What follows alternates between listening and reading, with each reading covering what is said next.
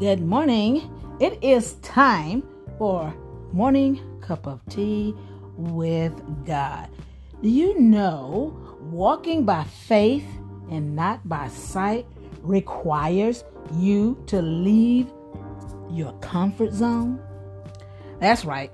You got to leave that comfort zone. If you want to be used by God, you have to leave the comfortable. You'll have to transition to being uncomfortable and unknown.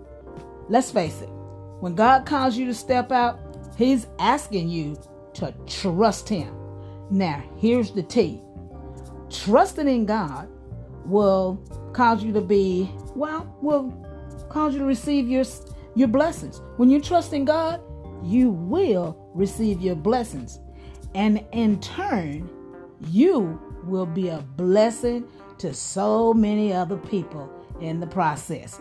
The Bible tells us that in the book of Genesis that God told Abram to leave his country, your relatives, your father's home, and go to a land that I'm going to show you. I will give you many descendants, and they will become a great nation. I will bless you and make your name famous so that you will be a blessing. Okay, now, I need to be prophetic here for a moment and say, it's your time. It's your time to listen to God about what He's calling you to do. You've been stuck. You're stuck right now. And you're struggling. Why?